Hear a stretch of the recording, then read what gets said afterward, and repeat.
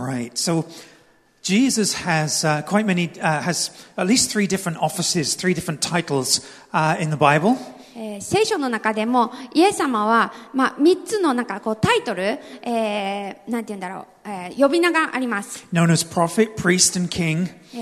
大祭司とか王なる方とか、また預言者っていうふうにこの3つの主な、名前で呼ばれます。Prophets are known as people who speak the truth. 預言者っていうのは要するに真理をまた真実を語るために来る人たちです。If you go back through the Old Testament, you'll see the Old Testament prophets will often speak in season when people want to hear, and they'll also speak out of season when people don't want to hear. 旧約聖書を読んでみると、預言者たちっていうのは神様の言葉を持って人が聞きたいと思っている、そのような良い時にも語るし、人が聞きたくないと思っている、そのような、時が悪い時にもその預言者たちは語ってきました。And in our passage that we're going to read together today, we see Jesus acting as a prophet. そして今日私たちが読んでいくこの聖書の箇所では、イエス様が預言者のように、振る舞っている、預言者のように、動いていらっしゃるということを見ることができます。And the woman that Jesus is speaking to doesn't want to hear the truth that Jesus is trying to give her. そしてイエス様が話しかけているその女性というのは、彼女は本当のことを聞きたくない、イエス様が話そうとしている真理っていうのを聞きたいと思っていない、そのような状態でした。Anyone who's a parent will know what that feels like. 親の方は、それがどんな気持ちかっていうのは分かると思います。Others of you may have had that experience where you've tried to convince someone of some truth, but they just don't want to hear it. もしくは皆さんの中でもこういうことが本当なんだよ、本当のことはこうだよ、正しいことはこうだよって言おうとしても、でもその人たちが受け付けないっていう、そのような状況に出くわしたことがあると思います。And so our message today is really a study of how Jesus handles that moment. なので、今日の、この学びっていうのはその時にイエス様がどのように、対応したか、どのように答えたかっていうところです。So John chapter 4.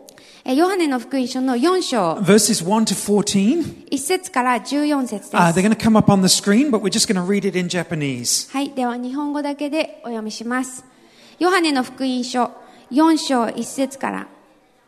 パリサイ人たちはイエスがヨハネよりも多くの弟子を作ってバプテスマを授けていると伝え聞いた。それを知るとイエスは、バプテスマを授けていたのはイエスご自身ではなく弟子たちであったのだが、ユダヤを去って再びガリラヤへ向かわれた。しかしサマリアを通って行かなければならなかった。それでイエスはヤコブがその子ヨセフに与えた地所に近いスカルというサマリアの町に来られた。そこにはヤコブの井戸があった。イエスは旅の疲れからその井戸の傍らにただ座っておられた。時はおよそ第6の時であった。一人のサマリアの女が水を汲みに来た。イエスは彼女に、私に水を飲ませてくださいと言われた。弟子たちは食物を買いに町へ出かけていた。そのサマリアの女は言った。あなたはユダヤ人なのにどうしてサマリアの女の私に飲み水をお求めになるのですか。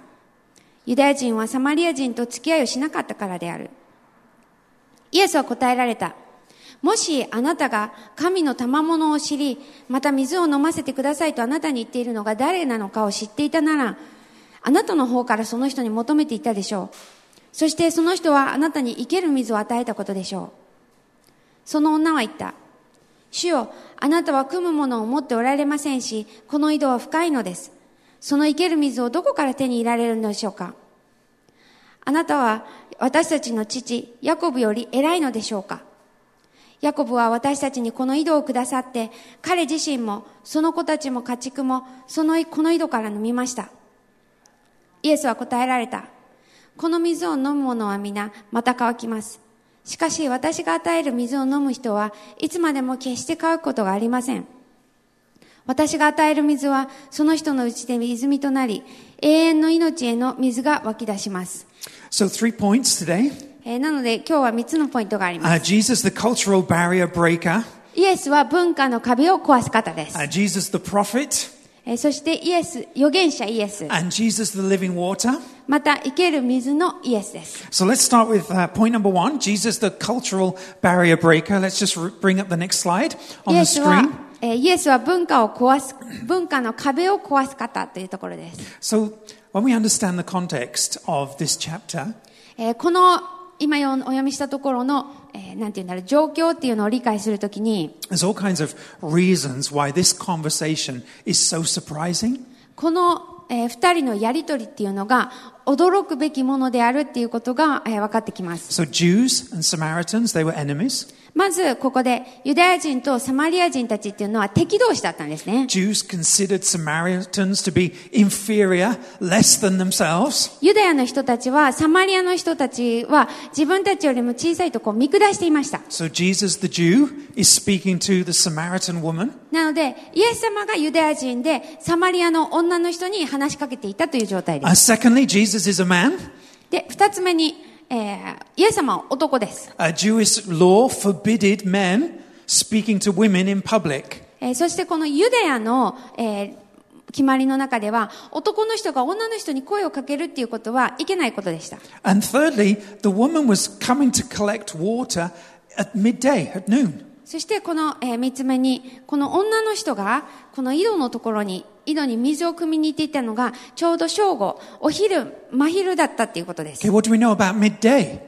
皆さん、真昼といえば The hottest part of the day. もう一日でも一番暑い時です。 All the other women would come and collect the water early in the morning before the sun came up. 他の女の人たちはもう太陽が昇る前のその涼しい時間に井戸に水を汲みに来てたんです、ね。So why is this woman coming to collect water at the hottest part of the day? じゃあなぜこの女の人は、一人この一番暑いっていうその時間帯に井戸に水を汲みに来たんでしょうか？ The answer is because she's an outcast. She's a village outsider.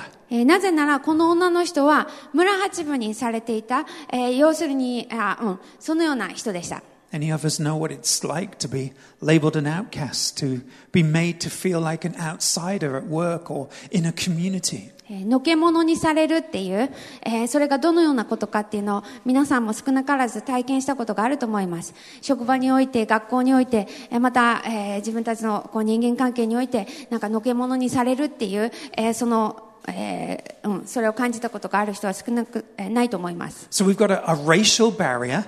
なのでここには民族的な壁がありま We've す。 got a gender barrier. また性別の壁があります。 Then we've got this moral barrier between a sinless Jesus Christ and a sinful Samaritan woman. そして、道徳的壁があります。清くて正しいイエス・キリスト、ユダヤ人という方、そしてユダヤ人のイエス・キリストという方、そして、道徳的に、良いと考えられていないそのサマリアの女の人でした。 Three reasons back then that were strong enough, should have been strong enough for Jesus not to have anything to do with this woman. なので、このもう代表的とされる3つの壁という点において、イエス様がこの女の人に話しかけるっていうことは、まずないことだったんですね。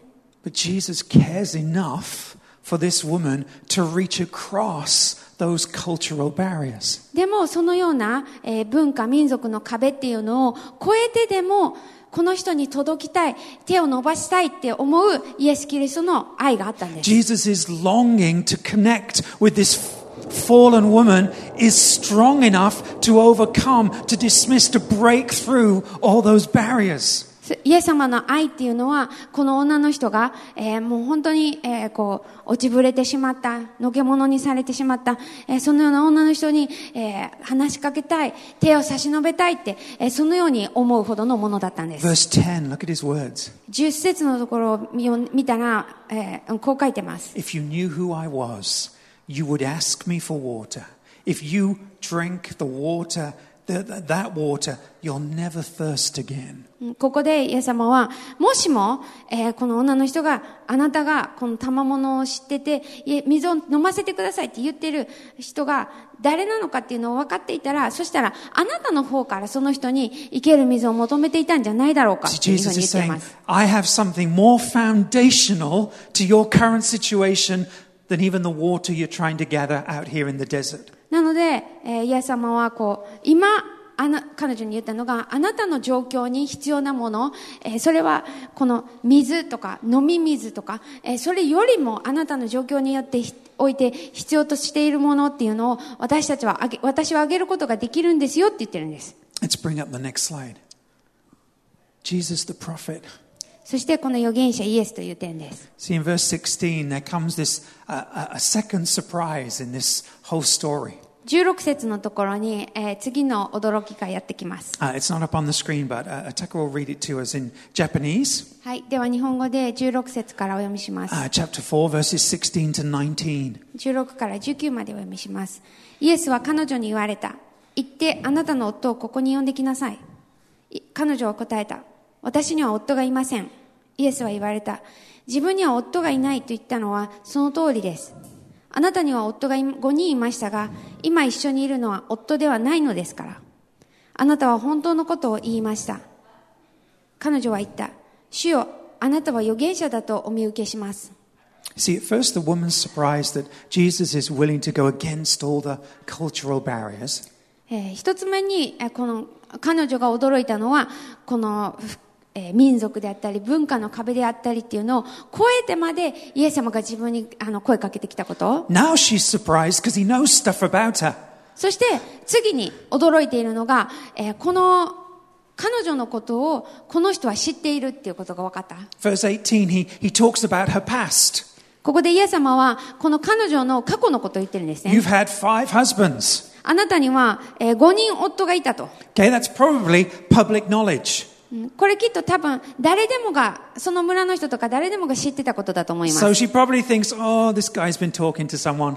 だからどっかの噂話で聞いたかなって思ったかもしれません。He knows the gossip in the village. この村の中で人が話しているのを聞いたんだなって。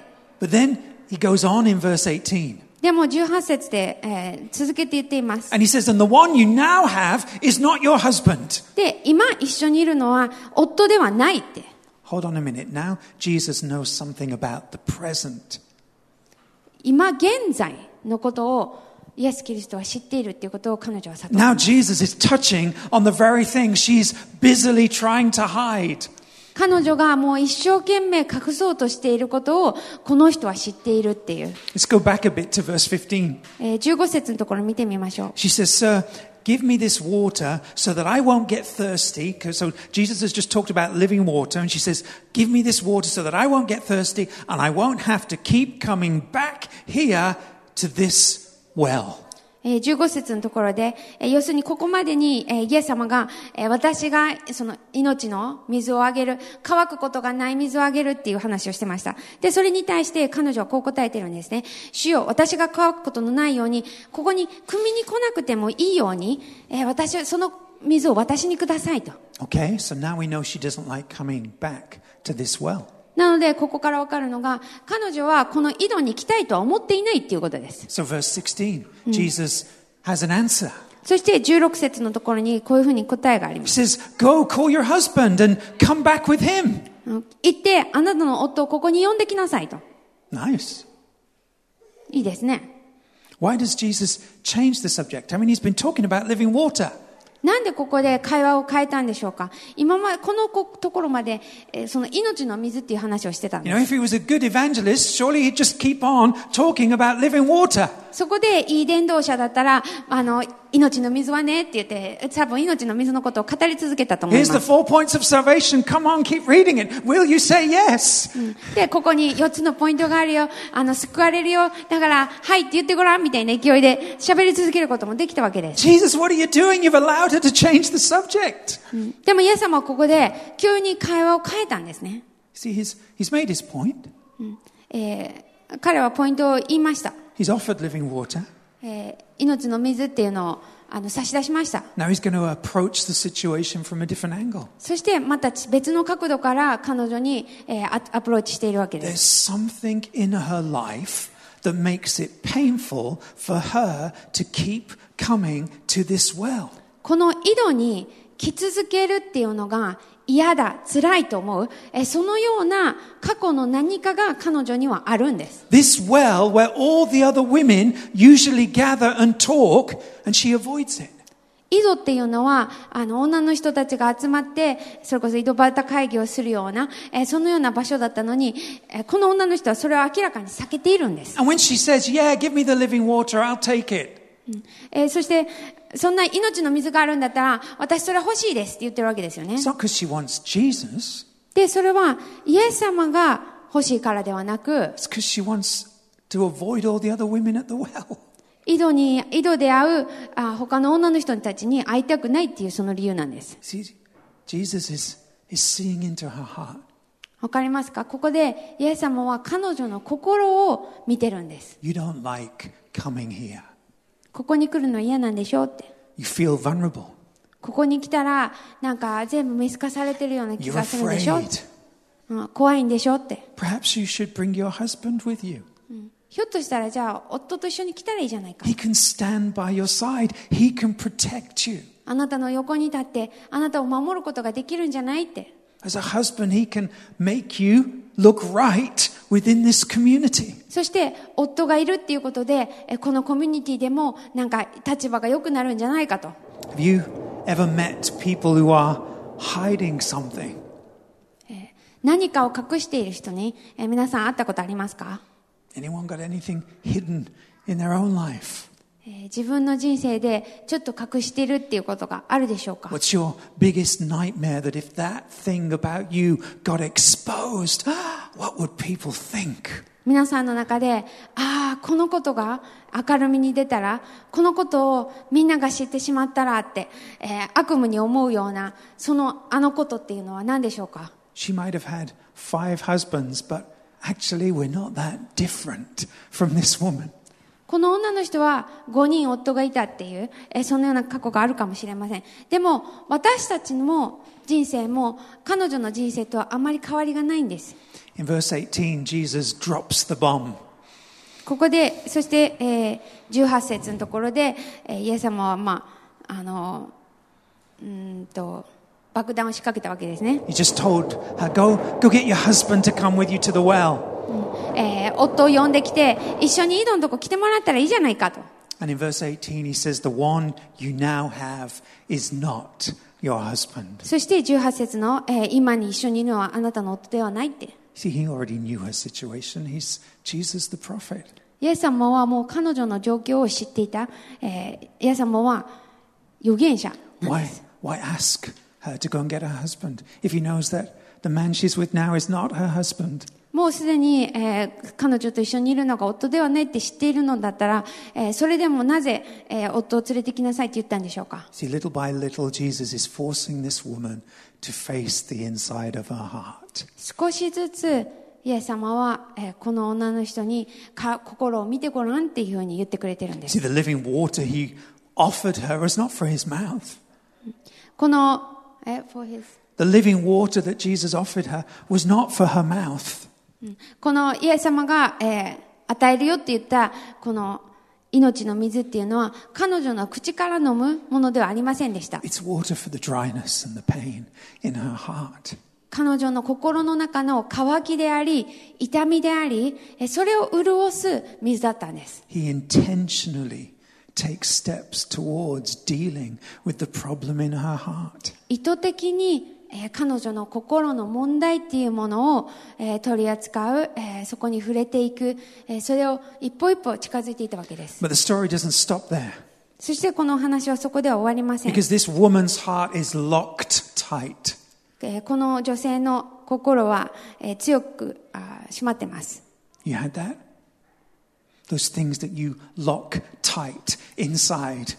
皆さんの心の中にも、もうこれは蓋を閉めて、蓋を閉じて、鍵をかけて見ないようにしようって思っていることがあるでしょうか？ Things you don't want bringing out into the light because you know it's going to be painful to deal with. 自分の心の中にあるもの、これを明るみに出して取り扱うってなったらきっと痛みが生じる。きっと辛いから。だからそれを見ないでおこう。蓋をしたままでおこうって思っているそのことがあるでしょうか？ In the chapter before this, this is what Jesus says. この、ところのこの章の前の章のところでこういうふうにイエス様言ってます。Everyone who does evil hates the light and will not come into the light for fear that their deeds will be exposed. But whoever lives by the truth comes into the light so that it may be seen plainly that what they have done has been done in the sight of God. はい、ガラテヤって書いてますけど、これヨハネです。ヨハネの3章の、20と21です。悪を行う者は皆光を憎み、その行いが明るみに出されることを恐れて光の方に来ない。しかし真理を行う者はその行いが神にあってなされたことが明らかになるよう光の方に来る。See, Jesus wants this woman to be a worshipper in spirit and truth. その真理と、誠御霊と誠をもって礼拝する、その時だっていうふうに言ってる。But her heart is dead.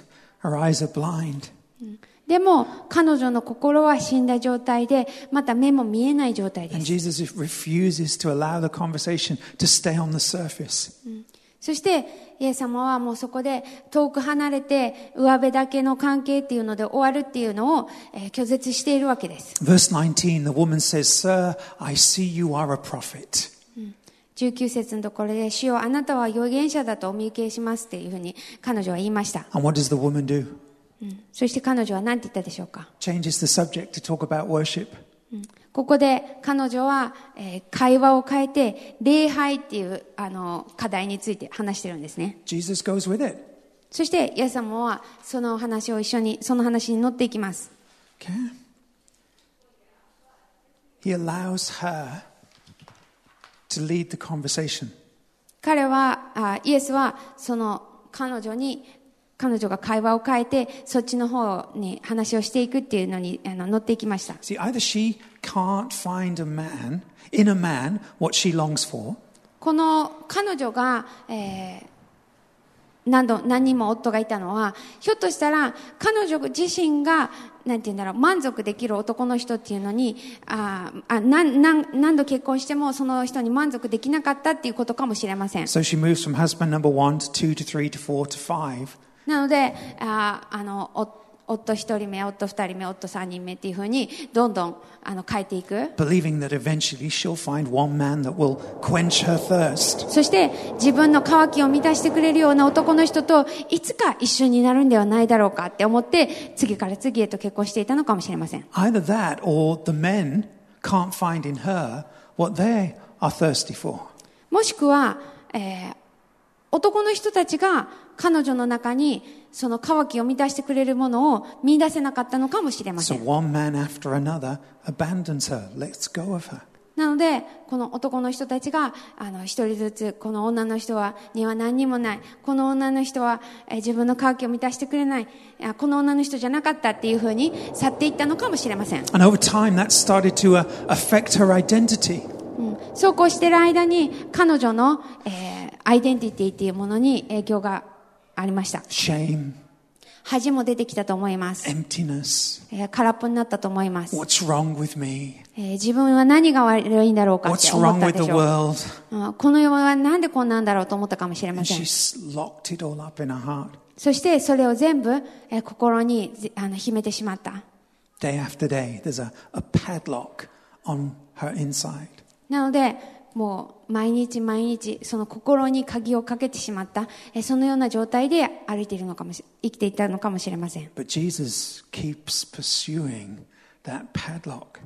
でもイエス様はその鍵がかかった心に手を差し伸べ続けるんです。 He's compassionate and aggressive.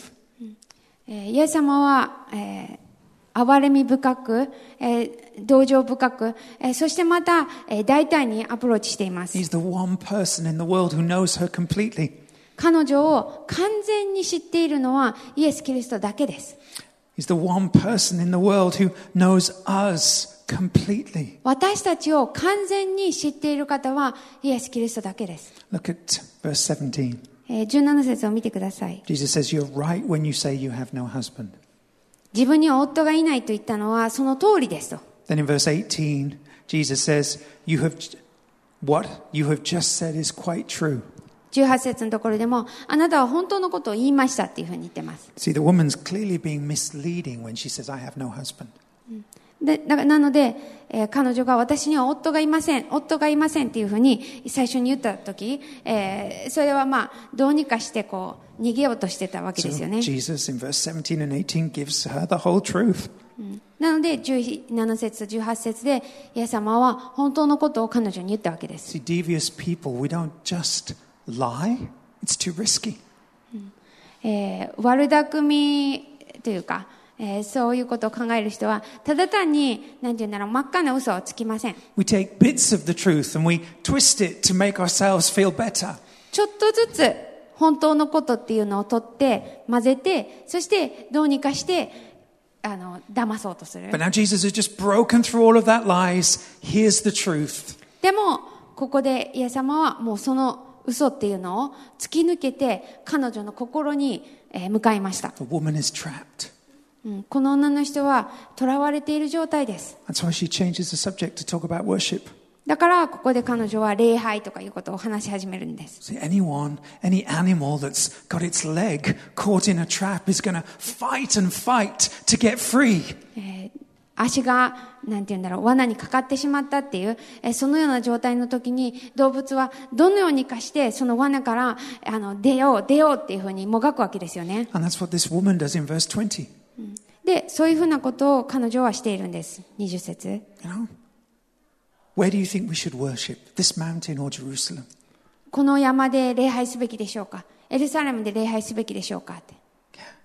It's like me talking to someone or talking to one of my boys about some major problem in their life. これって要するには、私が自分の子供たちとなんか人生のすごく大事なことについて話してて、 And they turn around and they say, Daddy, on Sunday should we worship in Surumai or Tokyo? でそういうふうな人生の大事なこと話してたのに、急に日曜日の礼拝は鶴舞でするべきかな、それとも東京でするべきかなっていう急に言ってるような感じなんです。 Desperately trying to deflect and change the topic. なのでできるだけ話題を変えよう、できるだけこの話題をそらせようっていうふうな感じです。 So what does Jesus do? なのでイエス様はどうしたでしょうか。 He doesn't force her to stay on the subject. この話題の話してるでしょっていうふうになんて言うんだろう、そこにとどまらせようとしたのではなく、 But neither does he ignore what's going on in her heart. 彼女の、心に起こっていること、それを無視するのでもなく、 In verse 21, Jesus says, 21節のところ、 Woman, believe me, the hour is coming whether neither on this mountain nor in Jerusalem will you worship the Father. 女の人よ、私を信じなさい。この山でもなくエルサレムでもないところであなた方が父を礼拝する時が来ますと。 In other words, the place of worship right now isn't relevant. 要するにどこで礼拝するかっていうのは関係ないんだよと。 He presses in verse 23. 23節のところでまたさらに言ってるんです。 The hour is coming. In fact, it's here because I am here. その時が、今がその時ですって。なぜならイエス・キリストという方がそこにいるから。When true worshippers will worship the Father in spirit and in truth. 23節、誠の礼拝者たちが御霊と真理によって父を礼拝する時が来ます。今がその時ですと。Finally, Jesus, the living water. Let's bring up the next slide. 最後に、イエス・キリストが生ける水です。Jesus is after her. He wants to break through and shine light into the core of her heart. イエス様は彼女の心を追い求めています。そして彼女の心に光を差したいと思っています。And just as he pursues her, so he pursues us. そして、彼女の心を求めて、また彼女を、求めていくように、追い求めていくように、神様は私たちのことも私たちの心も追い求めてくれています。 Revelation 22 verse 17. It's not going to come up on the screen, but this is what it says. 出てきませんけれども、黙示録の22章の17節。It says, Let the one who is thirsty come, and let the one who wishes take the free gift of the water of life. 乾く者は来なさい。命の水が欲しい者はただで受けなさい。Okay. That water will never be life to you unless you recognize your thirst. その水っていうのが、本当に命潤わすそのようなものになるのは、私たちがその必要を知るとき、私たちが本当に乾いているんだということを知るときです。There are believers who came into the Christian faith thirsty. They knew what it was to taste that grace. もう本当に乾いた状態で、クリスチャンになって、そして本当にその、恵みっていうものを味わった、そのような人もいると思います。But they're not thirsty anymore. でも、もうあんまり乾いていないっていう状態になっているっていうこともあるかもしれません。この世の中に、自分を受け入れてくれるものがあった人がいた。Power and influence through their job. また、自分の職場において、力を持ち、また影響力を持つことができた。Intimacy through the opposite sex. 違う、性別の人から、自分と親密な関係を持つようになったとか。We replace that thirst, the satisfaction of that thirst with things other than Jesus Christ. そういうふうにしながら私たちは自分の渇きっていうものをイエス・キリスト以外のものでどうにか満たそうと、潤わそうとするわけです。See, our story today began with Jesus saying to the Samaritan woman, I thirst. イエス様のこの、サマリア人との会話の、最初は私に水を飲ませてくださいっていう、私が乾いているっていうことを、言いました。There's another place in Scripture where Jesus says those same words. そして、このような、自分が喉が渇いているっていうことを、言うところが、もう一箇所聖書にはあります。John 19 verse 28, it's up on the screen. それはヨハネの福音書の9章です。I am thirsty, said Jesus as he hung on the cross.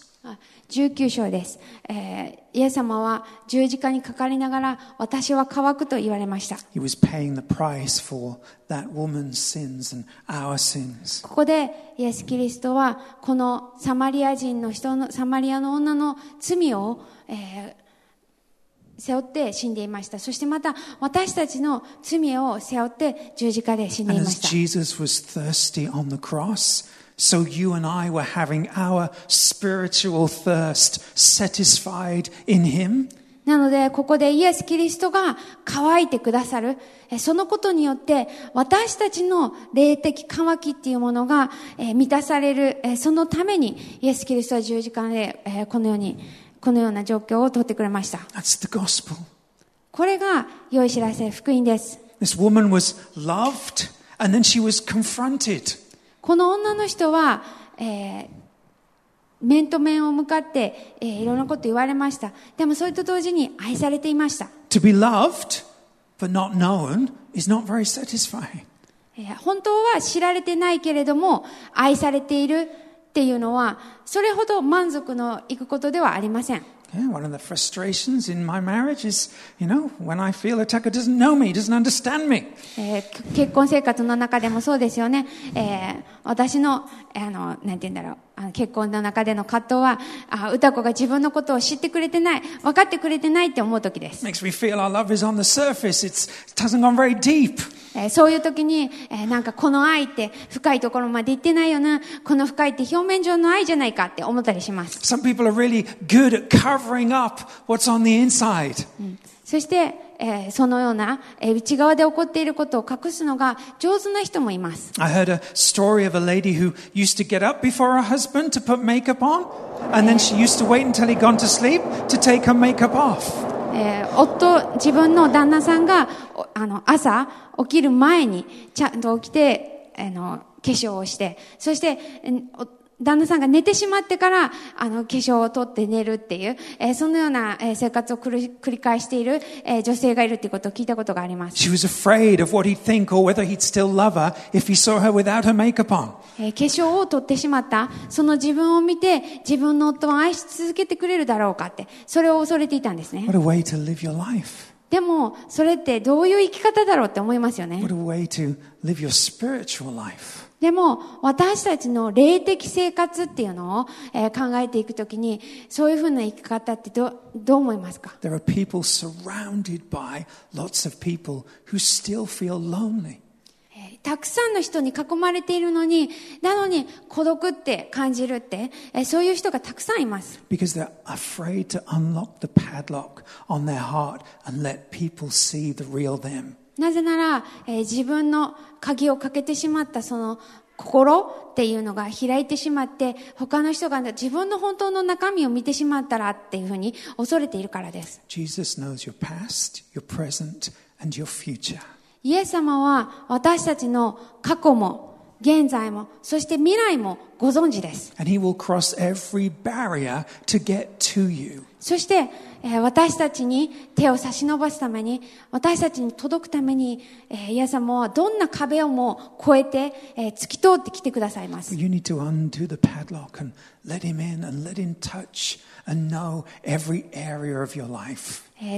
ぜひ皆さんもその心にかけてしまった鍵っていうのを外して、そしてイエス様を迎えてください。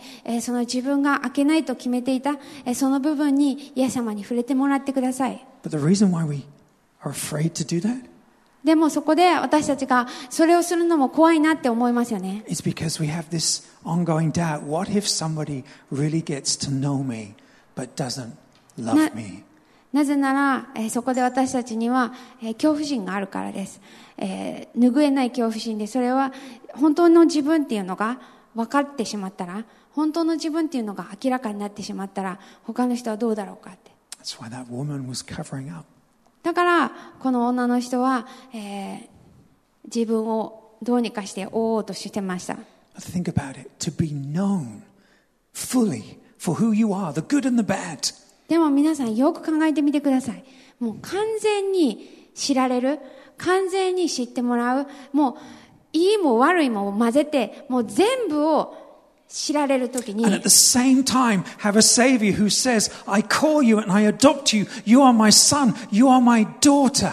それと同時に私たちの救い主である神が、私はあなたを娘にする、息子にする、私の子供にする、私はあなたを迎え入れる、私はあなたを、迎え入れたいって言ってくれてるんです。 To hear that from the one person whose opinion really matters. 本当にこの方の意見だけは絶対に大事なんだっていう方がそう言ってくださるんです。 Then you've tasted living water.